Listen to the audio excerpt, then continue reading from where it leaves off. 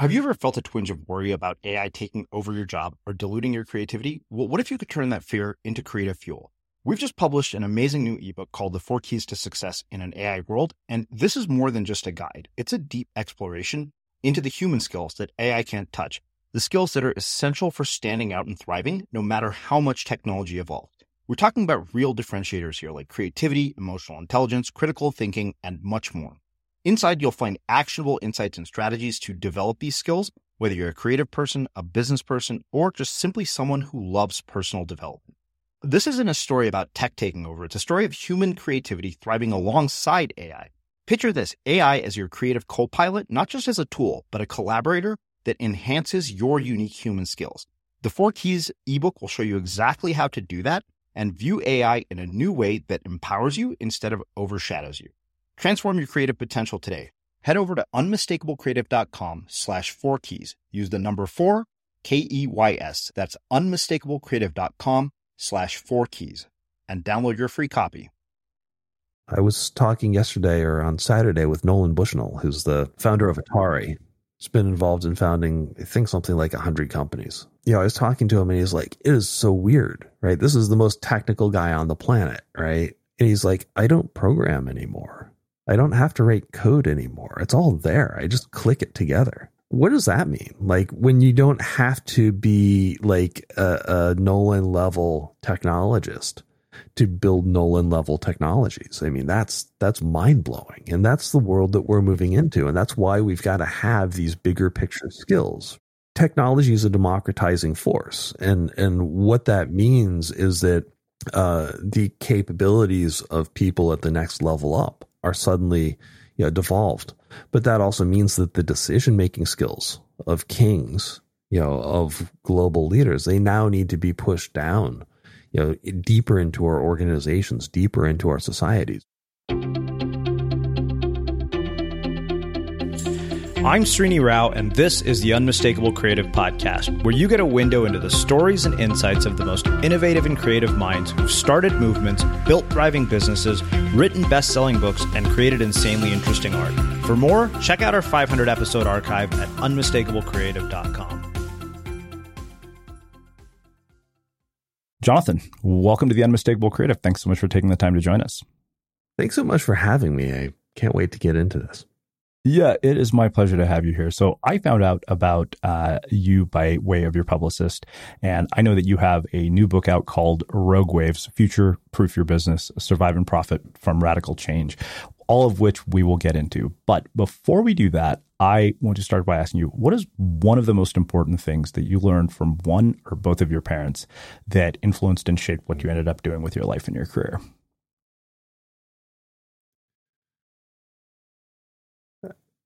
I've thought a lot about this.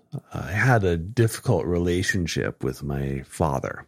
And what I realized, maybe in my 30s, was that what he was trying to teach me, the one thing he was trying to teach me, was to push harder than I know how, to go to new places and to try new things.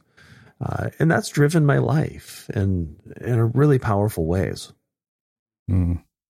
So, specifically, like how, did that impact, the choices that you've made, from high school to, college to career and beyond? That's a great question. Almost everything I've done has been moving into a new territory, figuring out what can and can't happen there, rapidly decreasing risk, and helping either organizations I'm leading or organizations that I'm advising do things that wouldn't be possible without that repeated knowledge of walking into the unknown and figuring out how to walk out the other side. Yeah. I mean, did your parents, give you any particular career advice or suggest any career paths? Because, as I joked before, Indian parents were like, all right, what's it going to be, doctor, lawyer, engineer? Right. They were really open on it, actually. They really wanted me to find my own path.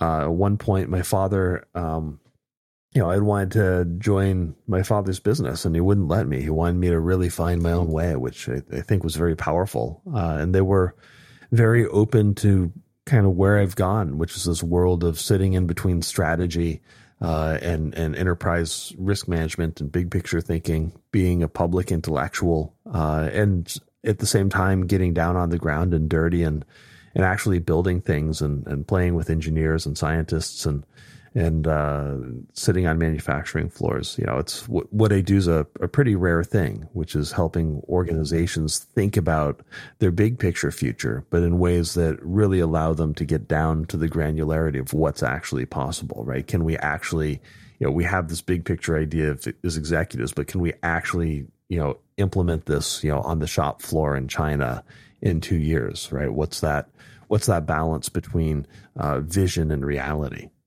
Yeah. Well, you mentioned that he taught you to push harder than you ever thought you could. And one thing I wonder about that is how much of that do you think is innate and how much of that do you think is something that can be cultivated and learned? I don't know. I feel like he was always concerned that I wouldn't be self-motivated. And when I look inside of large organizations, what I discover is that, a lot of people are externally motivated. I'm completely driven by my own interests and my own beliefs. And so it's an interesting thing to ask about. I'm not sure. I think that pushing in the way that I do certainly creates a lot of personal stress and a lot of unnecessary, pain for me. That other people who might not be so self-motivated or is highly motivated, that they don't have to go through. So, yeah. I think there are two answers to the question, right? The first is, how do you increase that desire? And then the second is that a good idea? It's been a good idea for me. Yeah. I don't know that it's a good idea for everyone. Well, I want to come back to that whole idea of being driven by self-interest. But one thing you mentioned also was this idea of venturing into the unknown. And one of the things that I have noticed, as a byproduct of interviewing people on this show, through my own creative work and through the thousands of people that I've spoken to over probably the last 10 years, is that tolerance for risk seems to be one of those things that is instrumental to every single outcome in your life. It's one of those things that, we don't learn in childhood that pretty much determines everything in adulthood. If you want to get married, you take the risk of asking somebody out on a date. If you want to get a job, you take the risk of applying, knowing that you might get rejected. But one thing that happens, I think, is that our tolerance for risk as we get older, for good reason in many cases, starts to go down. But you seem to be a person who basically helps people not only manage risk, but also take risks. Because I know you mentioned, making bold bets in the book, later on, which we'll get into.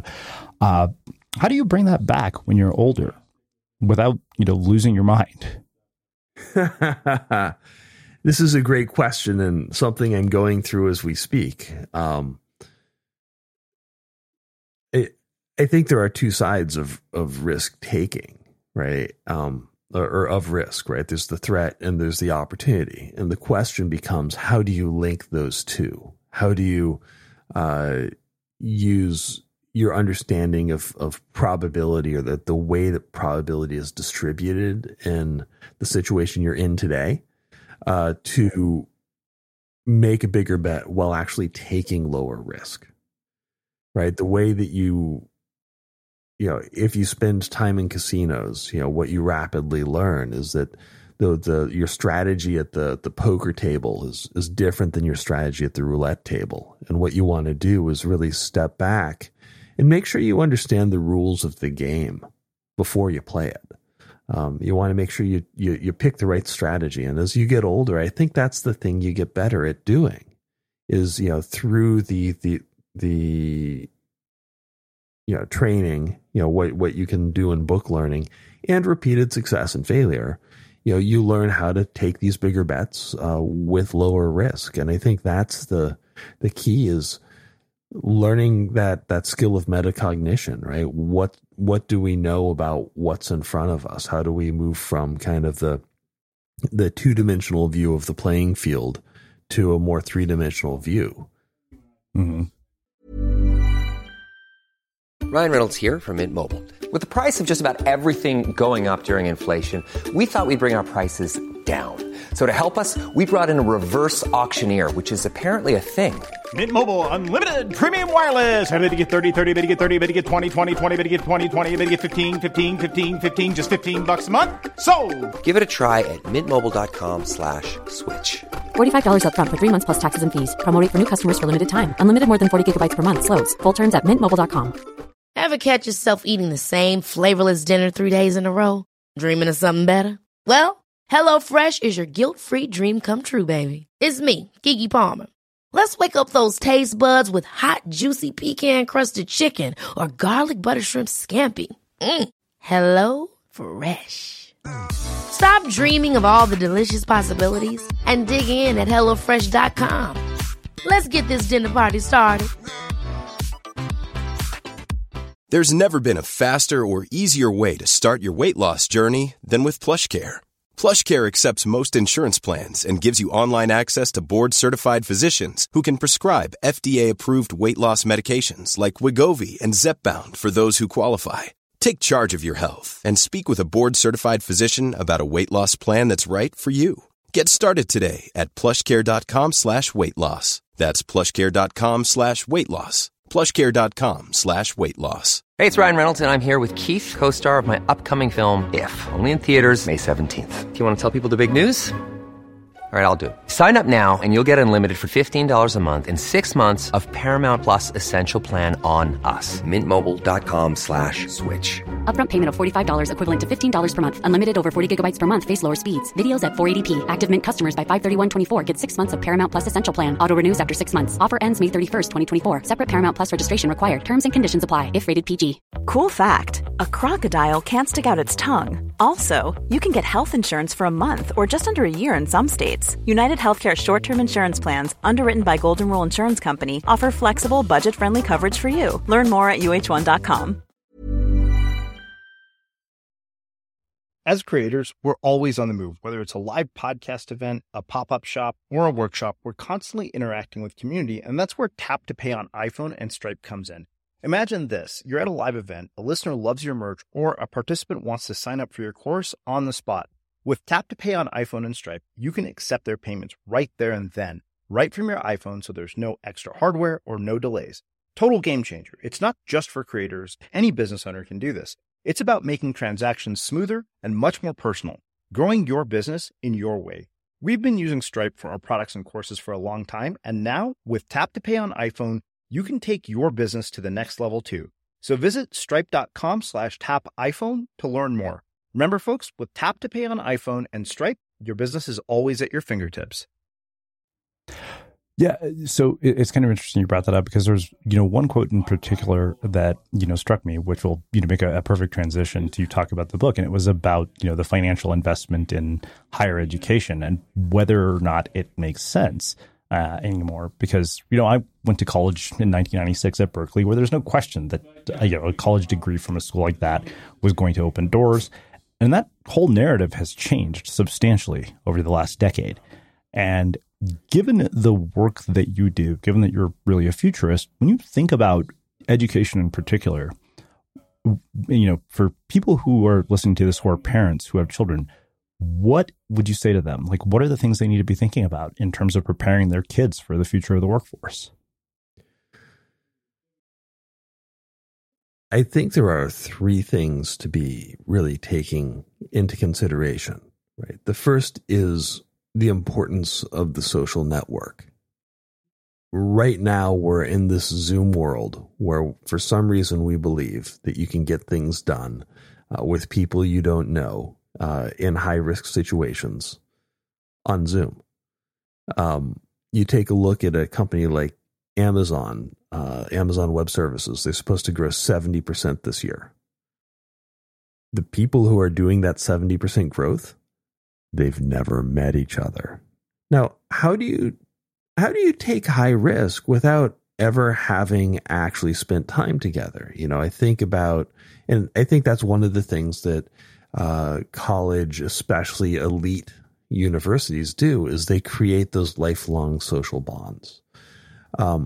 I think that's really important. At the end of the day, right, the Enlightenment can say whatever they want. We're still animals. And I know what happens when my dog looks at my iPad and she gets interested for about 30 seconds and walks away. If we can't somehow sniff each other's butts, right, like that link doesn't happen in the same kind of way. I think that's a really important first point. The second point is around cultural pieces. So since the end of World War II, right, culture is really centered around the United States. Globally, it's been the dominant culture. Moving into 2030, I think one of the real questions is, does it continue to be? As you start to see, it's slowed down probably, but as you start to see the continued rise of the middle class in China, the continued rise of the middle class in Southeast Asia, and obviously, the explosion in India, right? What's really clear to me is that global culture is moving from west to east. Are your people, are your kids, are they preparing for that? Are they building into that way of looking at the world, that way of doing things? Because if they aren't, if they can't transition between the two worlds, they're going to have a real problem moving forward. And then the third piece is about technical skills, right? We get so obsessed with STEM and like, are our kids learning how to program? And, we're seeing the death knell of liberal arts degrees and all of this stuff. And what we forget is that as you start to see the explosion of neural nets, as you start to see the explosion of automation, many of the technical things that we learn in school become irrelevant. One of my mentors, Marvin Minsky, who was one of the fathers of artificial intelligence, he said to our class one day, what's the most useless degree on the planet? A degree in computer science. By definition, it will be completely degraded by the time you leave. And so the question is, why do you want a computer science degree from MIT? And the answer is they aren't teaching you how to code. They're teaching you what's called epistemology. They're teaching you the study of knowledge, how to know new things. And there are really four major ways that we do that. And we talk about them in the book. And we kind of hide this because it's super geeky. But there's deductive thinking, right? This is what a lawyer does. Which is like, how do you take the known universe of facts and work through logic to figure out what's true? The second is inductive thinking. This is how a scientist works, right? Given all of the body of knowledge that's available, what's most likely, right? So one is absolute truth, one is likelihood. The third is abductive thinking. So this is like what Sherlock Holmes does, right? And he says, okay, so we have all of these facts on the table. I've done those first two things. But what if some of those facts turn out to be not true? Or what if other information came to light? How would that change my opinion? Right. So he's trying to look at counterfactual issues. And then the fourth is what's called Bayesian reasoning. And this is the idea that we can stack up probabilities, and through logic, we can say, okay, well, if this thing's 10% true to 40% true, and this thing's 30% to 20% true, or whatever, and we link these things all together, what happens? What's the aggregate of all of these? What's the range of possibility if we kind of push and pull all these levers? And that's how you do things like a lot of things like climate modeling. It's how a lot of artificial intelligence works.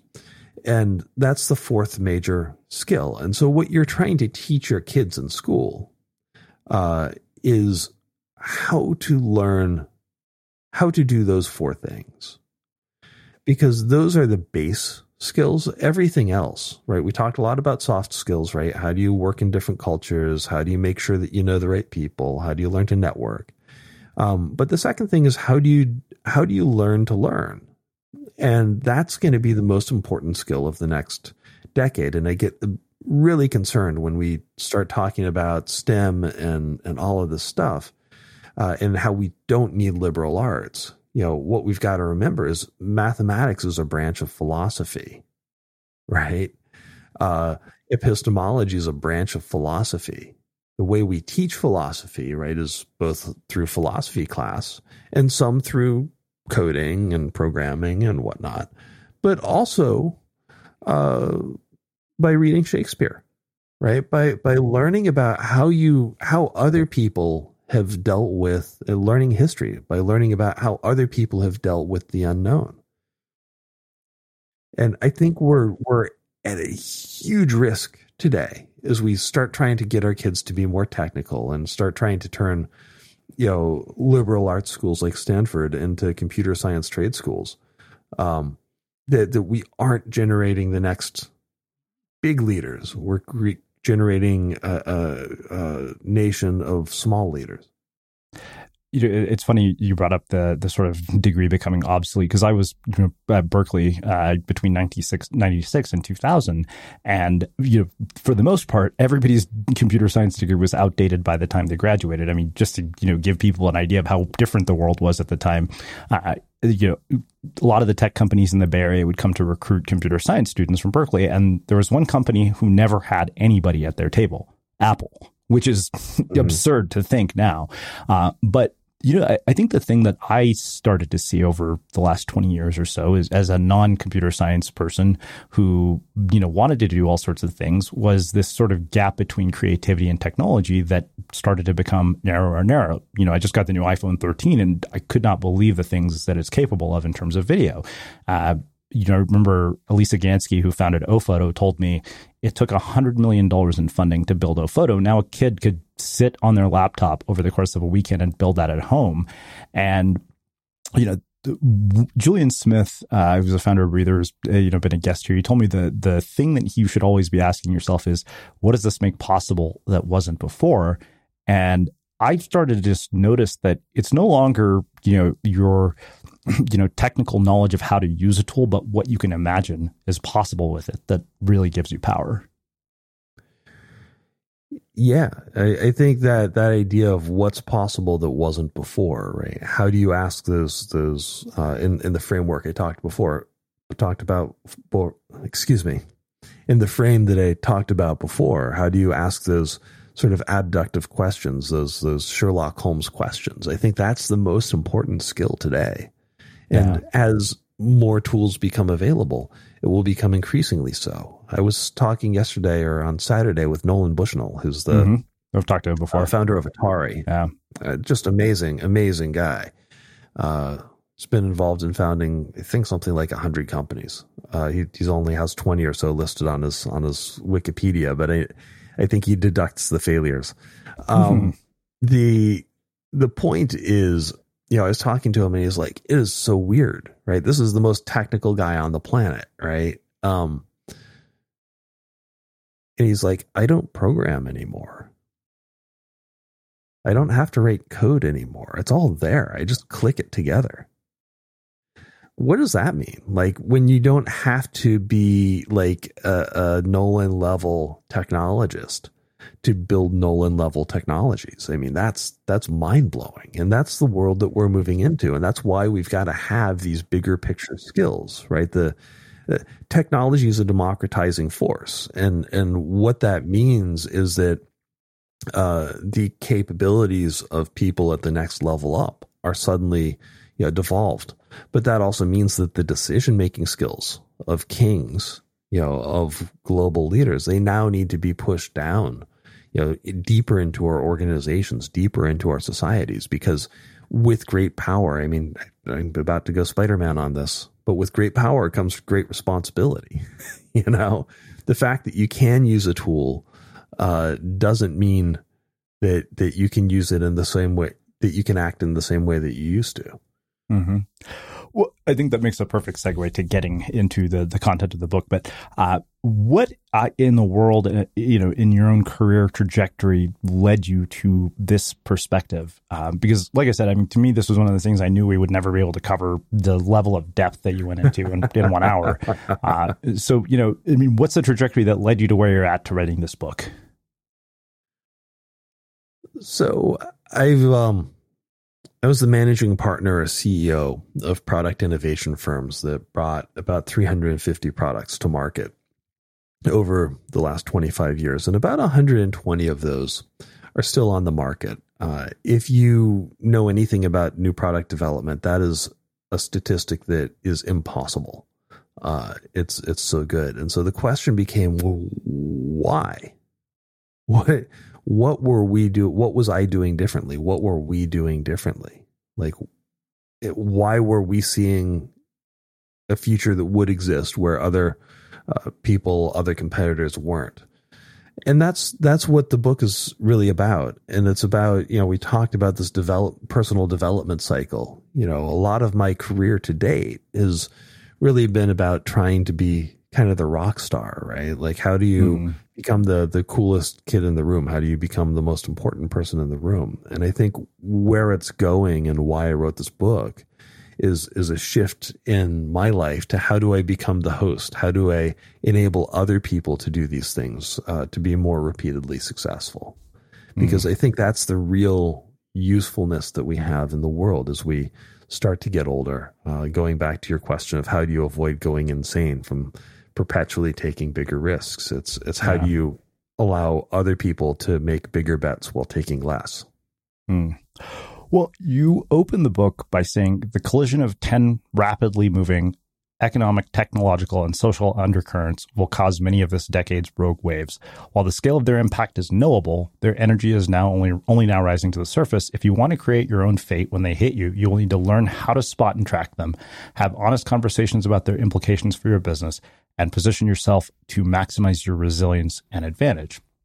So can you talk about what those 10 undercurrents are, and then for the sake of our audience, define a rogue wave? Yeah, well, let's start with defining a rogue wave, and then we'll talk about the undercurrents. So you've heard about a black swan, right? These incalculable risks that fall out of nowhere and just destroy everything. The reality, you might have noticed, is that whenever leaders aren't paying attention, they claim it was a black swan, right? The pandemic, that wasn't a black swan event. It was highly knowable. It was increasingly likely. 2008, the financial crash, that wasn't a black swan event. It was highly knowable. It was increasingly likely.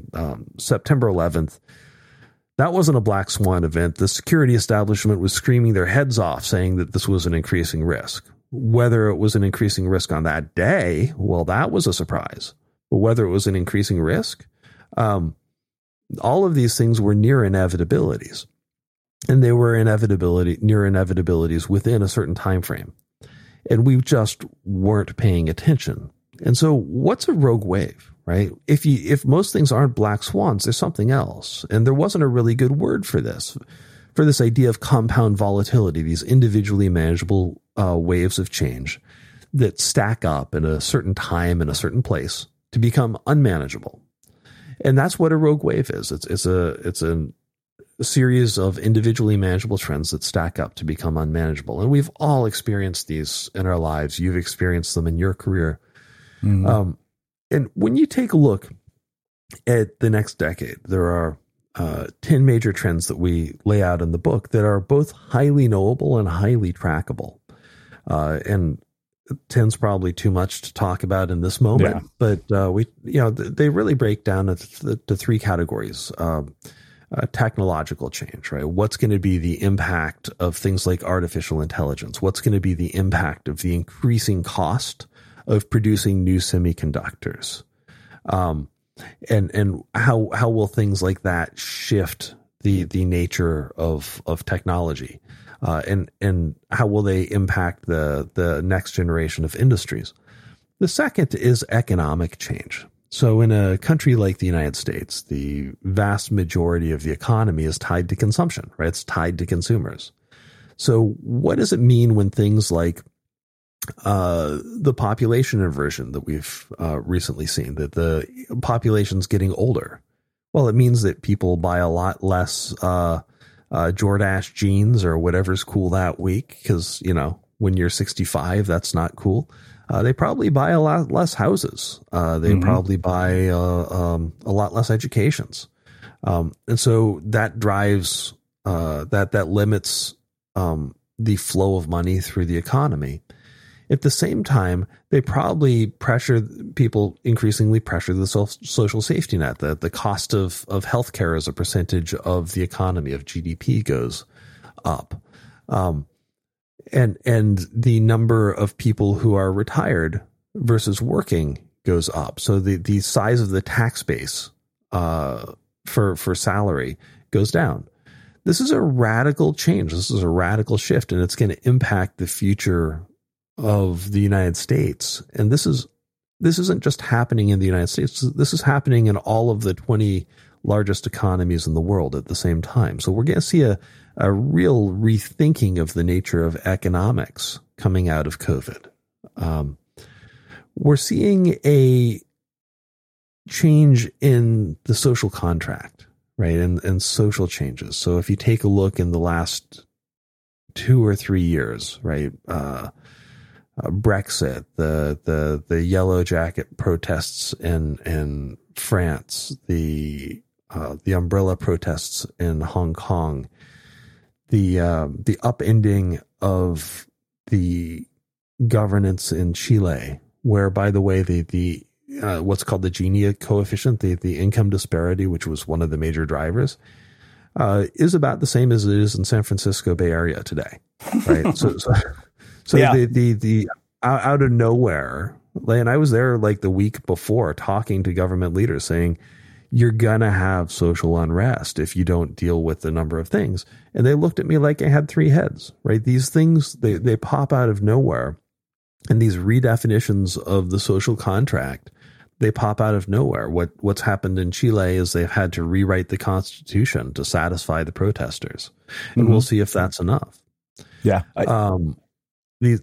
So we're seeing all of these changes happen simultaneously, but we look at them one headline at a time. We've got to look at them in aggregate. We've got to look at that compound volatility as opposed to the individual changes.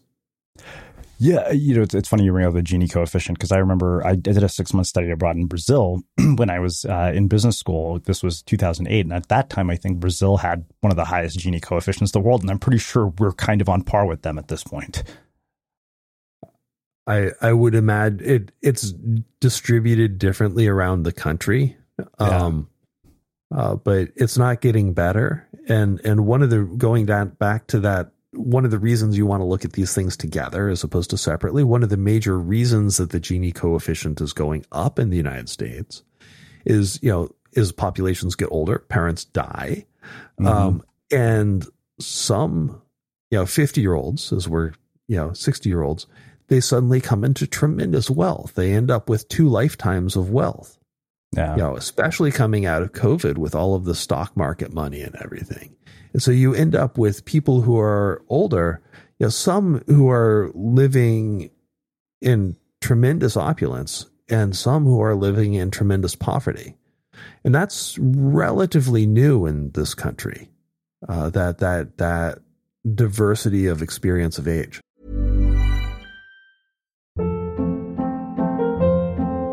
Hold up. What was that? Boring. No flavor. That was as bad as those leftovers you ate all week. Keke Palmer here. And it's time to say hello to something fresh and guilt-free. Hello Fresh. Jazz up dinner with pecan-crusted chicken or garlic butter shrimp scampi. Now that's music to my mouth. Hello Fresh. Let's get this dinner party started. Discover all the delicious possibilities at HelloFresh.com.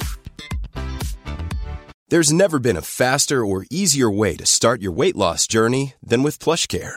PlushCare accepts most insurance plans and gives you online access to board-certified physicians who can prescribe FDA-approved weight loss medications like Wegovy and Zepbound for those who qualify. Take charge of your health and speak with a board-certified physician about a weight loss plan that's right for you. Get started today at plushcare.com/weight loss. That's plushcare.com/weight loss. PlushCare.com/weight loss. I'm Sandra, and I'm just the professional your small business was looking for. But you didn't hire me because you didn't use LinkedIn Jobs. LinkedIn has professionals you can't find anywhere else, including those who aren't actively looking for a new job, but might be open to the perfect role, like me. In a given month, over 70% of LinkedIn users don't visit other leading job sites. So if you're not looking on LinkedIn, you'll miss out on great candidates like Sandra. Start hiring professionals like a professional. Post your free job on linkedin.com/people today. Hey, it's Ryan Reynolds, and I'm here with Keith, co-star of my upcoming film, If, only in theaters May 17th. Do you want to tell people the big news? All right, I'll do it. Sign up now and you'll get unlimited for $15 a month and 6 months of Paramount Plus Essential Plan on us. MintMobile.com/switch. Upfront payment of $45 equivalent to $15 per month. Unlimited over 40 gigabytes per month. Face lower speeds. Videos at 480p. Active Mint customers by 531.24 get 6 months of Paramount Plus Essential Plan. Auto renews after 6 months. Offer ends May 31st, 2024. Separate Paramount Plus registration required. Terms and conditions apply if rated PG. Life is full of what-ifs. Some awesome. Like what if AI could fold your laundry? And some, well, less awesome. Like what if you have unexpected medical costs? United Healthcare can help get you covered with Health Protector Guard fixed indemnity insurance plans. They supplement your primary plan to help you manage out-of-pocket costs. No deductibles, no enrollment periods, and especially no more what-ifs. Visit uh1.com to find the Health Protector Guard plan for you. As creators, we're always on the move. Whether it's a live podcast event, a pop-up shop, or a workshop, we're constantly interacting with community, and that's where Tap to Pay on iPhone and Stripe comes in. Imagine this. You're at a live event, a listener loves your merch, or a participant wants to sign up for your course on the spot. With Tap to Pay on iPhone and Stripe, you can accept their payments right there and then, right from your iPhone, so there's no extra hardware or no delays. Total game changer. It's not just for creators. Any business owner can do this. It's about making transactions smoother and much more personal, growing your business in your way. We've been using Stripe for our products and courses for a long time, and now with Tap to Pay on iPhone, you can take your business to the next level too. So visit stripe.com/tapiphone to learn more. Remember, folks, with Tap to Pay on iPhone and Stripe, your business is always at your fingertips. Yeah. Well, let's do this. Let's get into the entire concept of the Rogue framework. And, since I get the privilege of picking your brain, let's use my business as the example, just so I could kind of, have a tactical and practical takeaway. Because like I said, I think that, one of the things that struck me most was that we got hit by that rogue wave with, the Apple glitch that none of us planned for in May. And I remember our ad sales team said, Trini, there's nothing we can do until this gets fixed. And it made me really think about, okay, how do you mitigate against that? So let's actually go through this. Like, let's say that we want to apply this framework to the future of Unmistakable and use it to, grow our podcast. And you go into a number of concepts. Let's start with, the reality test. Yeah. Okay. So, if you want to look at any situation, if you want to project the future, the first thing you need to deal with is what's called accumulation error. If you have a wrong assessment, if you're off by 10%, in the first, in your first assessment, and you next year you do it again, and you're off by 10% again, and so on and so forth, you can very quickly be off by 100%, right, in any projection of the future. And so what you want to do is really get down deep and say, okay, well, what is the baseline truth, right? What do we know? What's our foundation here?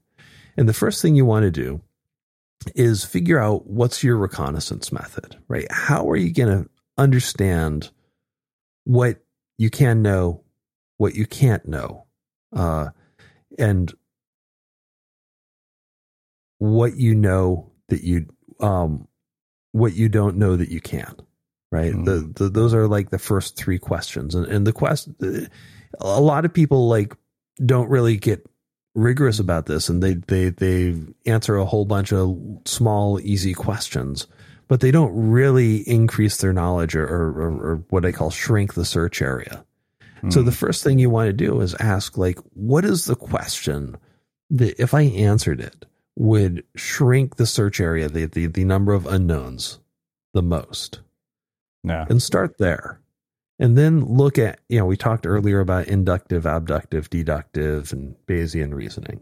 What combination of those different ways of looking at the world? How do I use logic? How do I use probability, and how do I use conjecture or what's called counterfactuals to figure out what is that baseline truth? What types of questions am I answering to get down to what is true? Mm-hmm. So when I think about your business, right, the first thing I would ask is, okay, so we have this disruption. The most important first question is, what's the shortest and the longest it could last? Yeah. Right. And the second is, do I have enough cash flow and do I have enough resilience with my listeners to survive that range? Mm. The next question would be,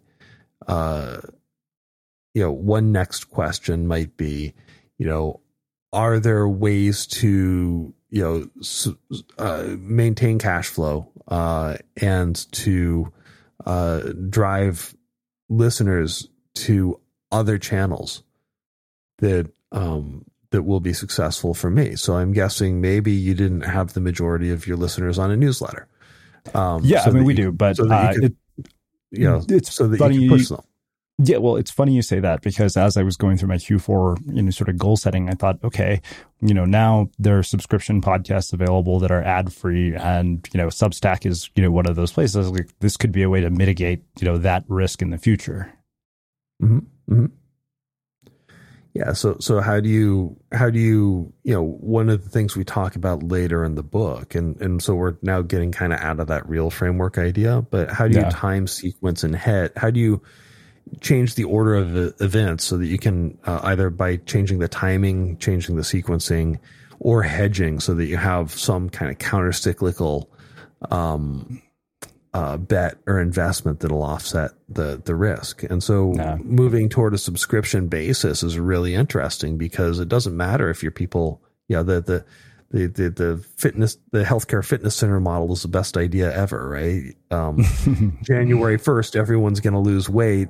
January 6th, no one ever goes to the fitness center again, but they're being paid for the next 12 months. It's the best business model ever, right? So if you have some component of that kind of thing to stretch out your cash flow, it's huge.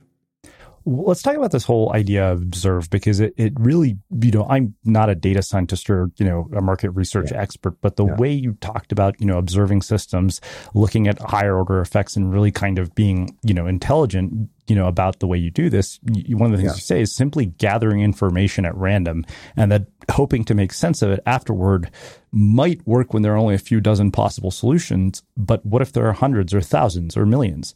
And it kind of made me think about, okay, then, what is the right way to interpret, for example, survey data that I collect from my email list? Mm-hmm. Mm-hmm. So let's just pop back to the last thing for a second, because it's going to tie to this. So we talked about in the real framework, there are 4 steps. There's reality testing. There's evidence collection. There's analyzing the range of options, and then there's assessing likelihood. And we talk about the best practices for doing all of those. And that gets you through 3 of the 4 major ways of knowing: deductive, inductive, abductive. The 4th one is what's called Bayesian reasoning, and it's how do you stack up a range of probabilities? How do you use what's called control systems theory, or every field has a different flavor of this, but how do you use what you can know about how information needs to move from one node to another, whether it's a warehouse or a piece of the economy, or components of your supply chain, so that you can figure out earlier on, what will cause the heart attack, right? Mm-hmm. Because some screw up in northern Chengdu, that manufacturer is down, so we know in 3 months we're going to have a problem at Walmart. Yeah. So there are. That's kind of what I propose is, how do you observe the system? How do you do Bayesian reasoning more effectively? And a lot of it's just kind of stepping back, taking the God view. and saying, okay, well, what do we know about kind of the map of our system? Where are the nodes? Where are the key pieces of where does information collect, or where do goods collect, or where does value collect in our system? And then how does it move, and where does it move to other places in the system? You can really quickly draw diagrams like this, and it's probably the best way of thinking through it. And I wish I had a visual in front of me to share with you, but they're kind of spaghetti diagrams, and there's a bunch of them in the book. Yeah, I saw that as examples. Yeah, it made me think I could do a mind map that just had endless amounts of branches off of it. Yeah, it can get out of control really quickly, right? And so is a human who's running a small business, you really want to stylize these things. And say, okay, well, where are the stock flow models are a good example that you can find easily on the internet. Yeah. Type in stock flow diagram right now, and you can start to see, you could do this for your business, you could do this for your life, you could do this for your industry, you could do this for your customers, to map out what does the system look like, and if something changes, right, in that system, what would accelerate, what would decelerate, what would explode. Mm-hmm. We were talking about Nolan Bushnell the other day. Earlier today, and he said something fascinating to me, which is, the Atari 2600 was the first home video game system, and it had these cartridges that you would jack into it. And he was really concerned about getting this out and cost reduction and so on and so forth. So he got this crazy little game thing out, and it was huge at Christmas or whatever, and it became massive, and he ended up with this huge installed base of technology of this platform. But to save 5 cents, he had decided he didn't want to put 2 extra pins on the connectivity between the cartridges, which were kind of if you think about it as razors and blades, they were kind of like the razors. They were the replaceable thing. And the blades, they were the replaceable thing. And then the Atari 2600 computer, that was the razor. That was the thing you bought that was expensive that you kept. Mm-hmm. And because he didn't spend 5 cents on these little pins to connect these 2 things, is the cost of memory decreased. He wasn't able to put read-write memory on the cartridge. And so he was never able to upgrade the original system. So when you played a game and you took the cartridge out, you couldn't actually put it back in and play the game where you were, yesterday.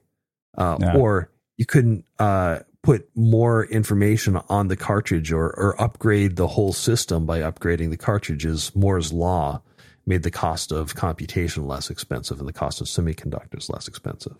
My point is, if he'd taken that systems level view, he would have seen, if this thing is successful, that 5 cents will mean that my installed base, my Atari 2600s will last for 5 years instead of 2 or 3.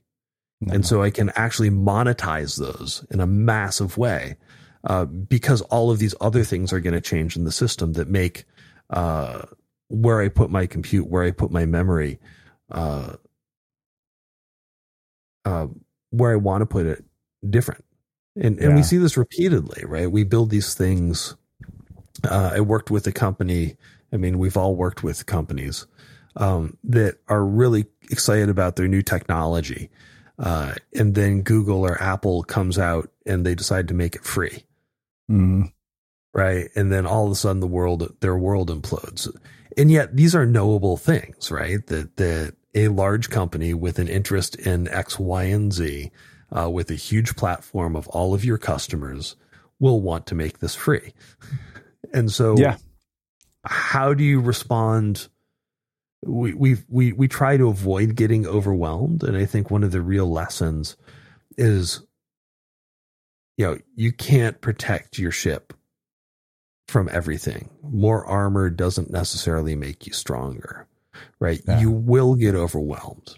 The question is what happens next, right? No matter how high you build the dike in New Orleans, Like New Orleans has always flooded. New Orleans will always flood. The question's what happens next. Yeah. It kind of reminds me of what's happened to Clubhouse. With the minute Clubhouse started to really gain traction, Twitter and Facebook launched audio rooms. Yeah, of course. Why wouldn't they? Yeah. So let's talk about this idea of generate your future, because I think that the thing that struck me most that you talked about was, not 10x, but 100x thinking. It made me even rethink, my quarterly goals. I'm like, okay, we had 1,000 podcasts in the archive. And I realized one other thing is when I started to look at it from first principles, I was like, what is this all made of? What are the raw materials? And I came to the conclusion that the raw materials are words, and those raw materials can be repurposed and repackaged in thousands of different ways. And the metaphor that I came back to was the metaphor of an apple tree that Julian Smith told me. He said you can do one of two things with an apple tree. You can sell apples, or Jason Fried has this great post on the 37 Signals blog about selling your byproducts. And if you have an apple tree, inevitably there's going to be byproducts, which could be selling apples to Whole Foods to, let them bake apple pies to, a vodka company to make apple vodka. And it just made me realize it's like the person who recognized the byproducts of their system can extract far more value out of that system. Well, I live up near Napa in the wine country in California. And when the fires hit out here last year, the year before, most of the wine growers, they tossed their grapes. I mean, they were smoky. They weren't worth anything. One of them said, "Hey, what about smoky cognac? That'd be amazing." So they took their off grapes and they turned them into this incredibly desirable thing. I think about my friend's family farm in Ohio. And one of the things they do is they've got this, they do this dining series, or at least pre-COVID they did. And they take basically extra produce, from the farm, right? Say there'd been too much asparagus, right? And they'd figure out how to just do amazing things with asparagus. And then they'd take the scraps from that dinner and they would use it to feed the pigs. And then the pigs would be part of the next dinner. And so they had this complete cycle where there was almost zero waste. It was just unbelievable what was going on there. And so I think we need to start thinking more ecologically, right? We were talking about observing your system, right? How do you really look at that system and say, okay, where are those opportunities? Where can we, if they aren't available within the ecosystem today, can we build them out? Can we create them? Mm-hmm.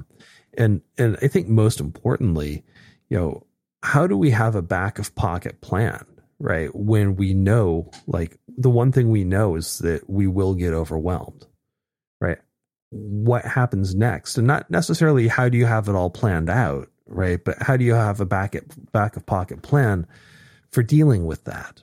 When I think about the French at the end of World War I, Maginot, who was the defense minister, he was obsessed that the Germans would not invade over the German border again, and he builds out what's called the Maginot Line, which is this massive berm that goes from Switzerland, to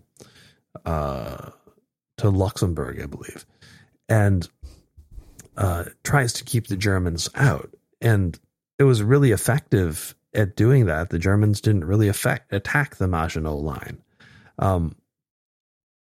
They just went around it. Mm-hmm.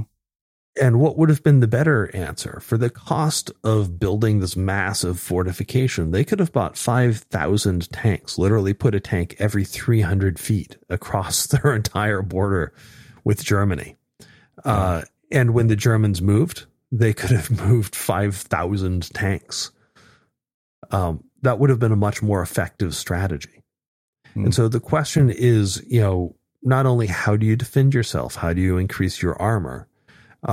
But how do you increase your flexibility when the world doesn't do what you expect it to? Yeah. So I think you kind of touched on the whole idea of, in some way uncoupling from threats, but one of the things I wondered about, on threats was this whole idea of trigger points, because I think that the thing that struck me most, probably another quote that really stood out, was this idea of looking for small changes that lead to exponential results. Right.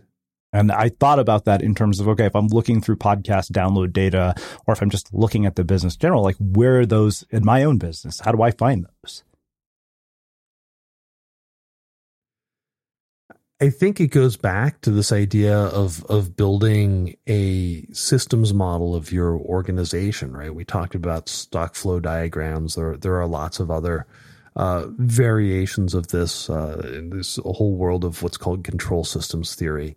There's a guy named Jay Forrester that you can look up who kind of founded a lot of this stuff. And I think that's a really good way to start looking at your situation, right? How do you stop looking at the mountains from ground level, and how do you start looking at it from God view, and understanding that the larger dynamic at play? And once you do that, you can start to see the Rube Goldberg system that's in front of you. And you can start to figure out, okay, well, why does, this thing keeps, going off and then causing everything else to happen. But, the world is not a perpetual motion machine, right? So we know that energy came from somewhere. Where up the system did it come from? And what can we know about that? What can we know about what that trigger is? Whether it's, you take a look at the automotive industry. What we hear in the news all the time right now is, the semiconductors. And they're driving the cost of automobiles. They're limiting the amount that can be produced. In 2012, Toyota got hit by the Daiichi nuclear power plant, the Fukushima disaster, and it upended their supply chain. And these are the biggest, baddest, leanest manufacturers on the planet. I mean, these guys invented agile manufacturing. They invented, just in time. They like you think that the lean software companies are lean. These guys were doing it in the 70s. And they looked at the system and they said, this is crazy, right? Why is like some widget from, Fukushima, like, why is that upending our global supply chain? What are the, limited number of components that we need to have in buffer, right? So that we can continue to produce when a disaster hits. And one of those things that they identified was semiconductors. So they bought a 6-month supply of semiconductors, and they didn't actually purchase them. I think this is important to realize. In many cases, what they did was they found a third party who was willing to buy them. They contracted guaranteeing they would buy them within a certain time period, but they didn't have to hold them in inventory, and it wasn't really a cost aside from a couple percentage points, of interest. And so in 2016, when Taiwan, which is where many of the world's semiconductors are produced, got hit by a natural disaster, Toyota floated straight through. Many of the other companies on the planet, they were deeply impacted by this. When COVID hit, many of the other companies were decimated by the semiconductor issues that were caused by COVID in Taiwan. Toyota, they had a bad year like everybody else, but they floated straight through, and they actually became the largest automotive manufacturer on the planet, I believe, last year as a result of this. So, I think that the lesson here is, what are those trigger points, and what are the small decisions you can make, a period of time before that allow you to take advantage of those when everybody else is capsized, just trying to bail out their boat, right? Because at the end of the day, that's your blue ocean, right? That's your opportunity. It's not in the good times when you're fighting for percentage points. The real opportunity is in the bad times when everyone else is trying to bail out their boat, and you're sailing and there's a lot of wind. Yeah, that's when you want to play. Yeah, no, absolutely. I think it was in Scott Galloway's book. He actually talked post-corona. He talked about how some of the biggest businesses and major moments in history were all moments following a crisis. Yeah, I mean, you take a look at how Amazon and Zoom have done this year, right? Yeah. Like, why did Microsoft not capture all of the voice market, right, and the teleconference market? I mean, they had the contracts, they had the technology, they had the sales teams, they had the government relations to scale this globally. Like, why was it that Zoom took the cake? Yeah, I think there's a lot of lessons there about how to think systemically about these systems and how to put them in place when the opportunity comes. Yeah. You think about World War II, right? Like World War I and World War II. The U.S. wasn't really a significant player, but they came in late with excess capacity, and they took the cake. The reason that we've had such a great century after World War II is really because everybody else decided to bomb themselves into oblivion, and we just took their debt. Mm-hmm. Yeah. Well, I know you got to get going, so let's finish with this whole idea of experiments, because when I was thinking about experiments, like, okay, typically what do we do as online marketers? We run A/B tests, we change copy. So what does that look like for people like us who are running these sort of smaller businesses or like media properties? Yeah. So what we've been secretly talking about through this whole episode is what's called the rogue method. So how do you R reality tests? How do you O observe a system? How do you G generate the range of possible futures? How do you uncouple your threats from your opportunities? And then how do you E? How do you create a portfolio of experiments? And I think one of the things that really many companies fail at is thinking about their investments in the future in the right way. When you think about a company like General Motors, you can argue whether they're innovative or not, but I can tell you when you take a look at their investment spend over the last 100 years, they're an innovative company. And they made a better car. Maybe not the best car, but a better car. Until one day they made an electric vehicle that goes 140,000 miles without a tune-up. And Mary Barra, the woman behind that, is now the CEO. This is a problem because their entire business is built on selling a car to a dealer who makes their free cash flow by maintaining that car for 3 years, and then selling a new car to that same customer every 3 years. The only problem with this is when you sell a car and you don't see the customer for a decade because the car doesn't need a tune-up, this entire business model implodes. And so what do you do about that?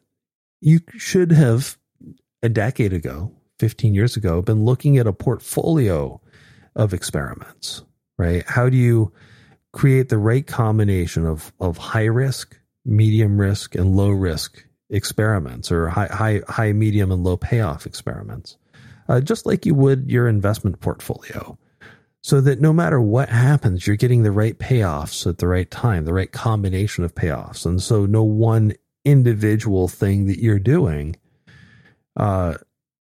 is going to define your success or your failure, right? So if your financial model is based exclusively on podcasts, and all of a sudden podcasts go to free, or all of a sudden someone comes into your space and, Reid Hoffman comes into your space and says, I've got $100 million and, 4 trillion followers, and thanks.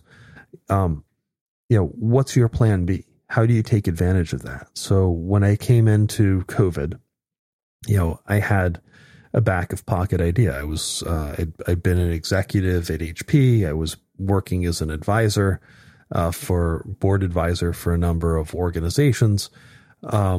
And I was making most of my money actually as a public speaker. I'd backfilled, once I left HP, I'd backfilled my, most of my executive salary public speaking, crazily enough. The world was frothy back in 2019. But I knew that there was going to be a financial crash. And I wrote a book. It was initially called After the Crash. It's now called Rogue Waves, conveniently. And I brought it to publishers in 2019, and they said, nah, that's not going to happen. You know, the world's not going to get upended like that. But I had that in the back of my pocket. So in 2020, when chaos hit, I was the person who was able to walk into the room and say, here's the book you're looking for today. Because I knew, you know, I didn't know what day chaos was going to hit, but I knew that my speaking business would be impacted. And that would be the very moment when people would want exactly that book. And so I created a situation where I'd been doing experiments, I'd been making investments that were countercyclical so that they balanced each other out. And I think that's one of the really important lessons when we start thinking about growth in our companies. Not how do we grow the thing we have, but how do we make sure that we have a large enough, a diverse enough garden that no matter what happens, no matter what the year, we're going to have bounty. Wow. Well, like I told you from having read the book, this is a really deep rabbit hole that we could go down for hours. So I want to finish with my final question, which is how we finish all of our interviews at the Unmistakable Creative. What do you think it is that makes somebody or something unmistakable?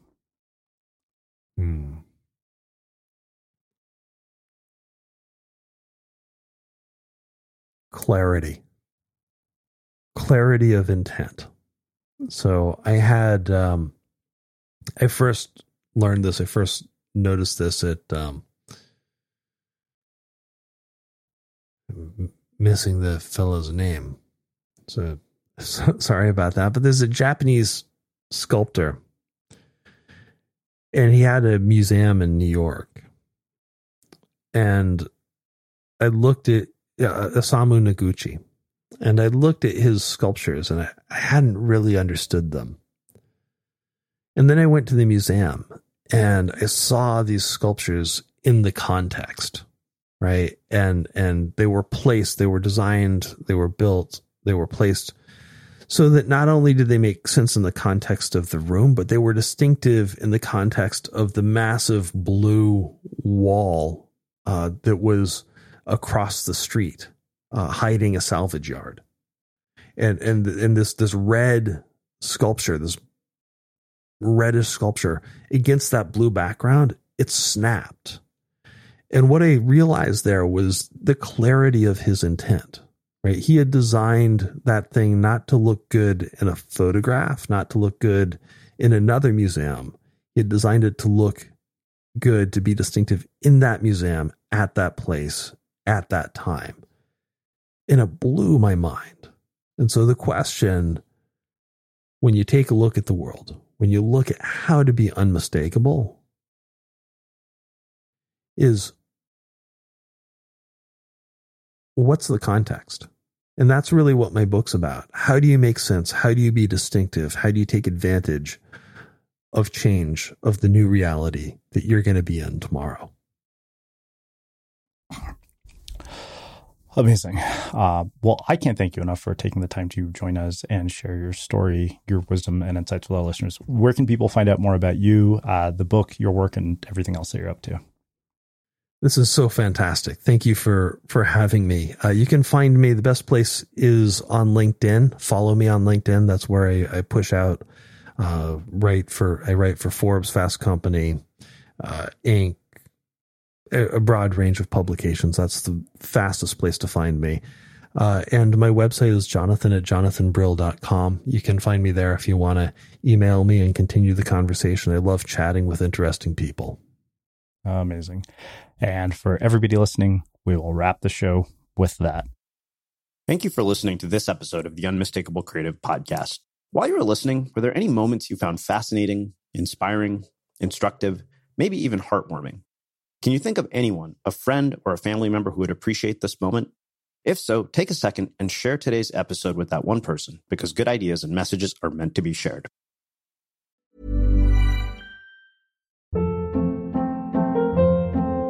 Hold up. What was that? Boring. No flavor. That was as bad as those leftovers you ate all week. Keke Palmer here. And it's time to say hello to something fresh and guilt-free. Hello Fresh. Jazz up dinner with pecan-crusted chicken or garlic butter shrimp scampi. Now that's music to my mouth. Hello Fresh. Let's get this dinner party started. Discover all the delicious possibilities at hellofresh.com.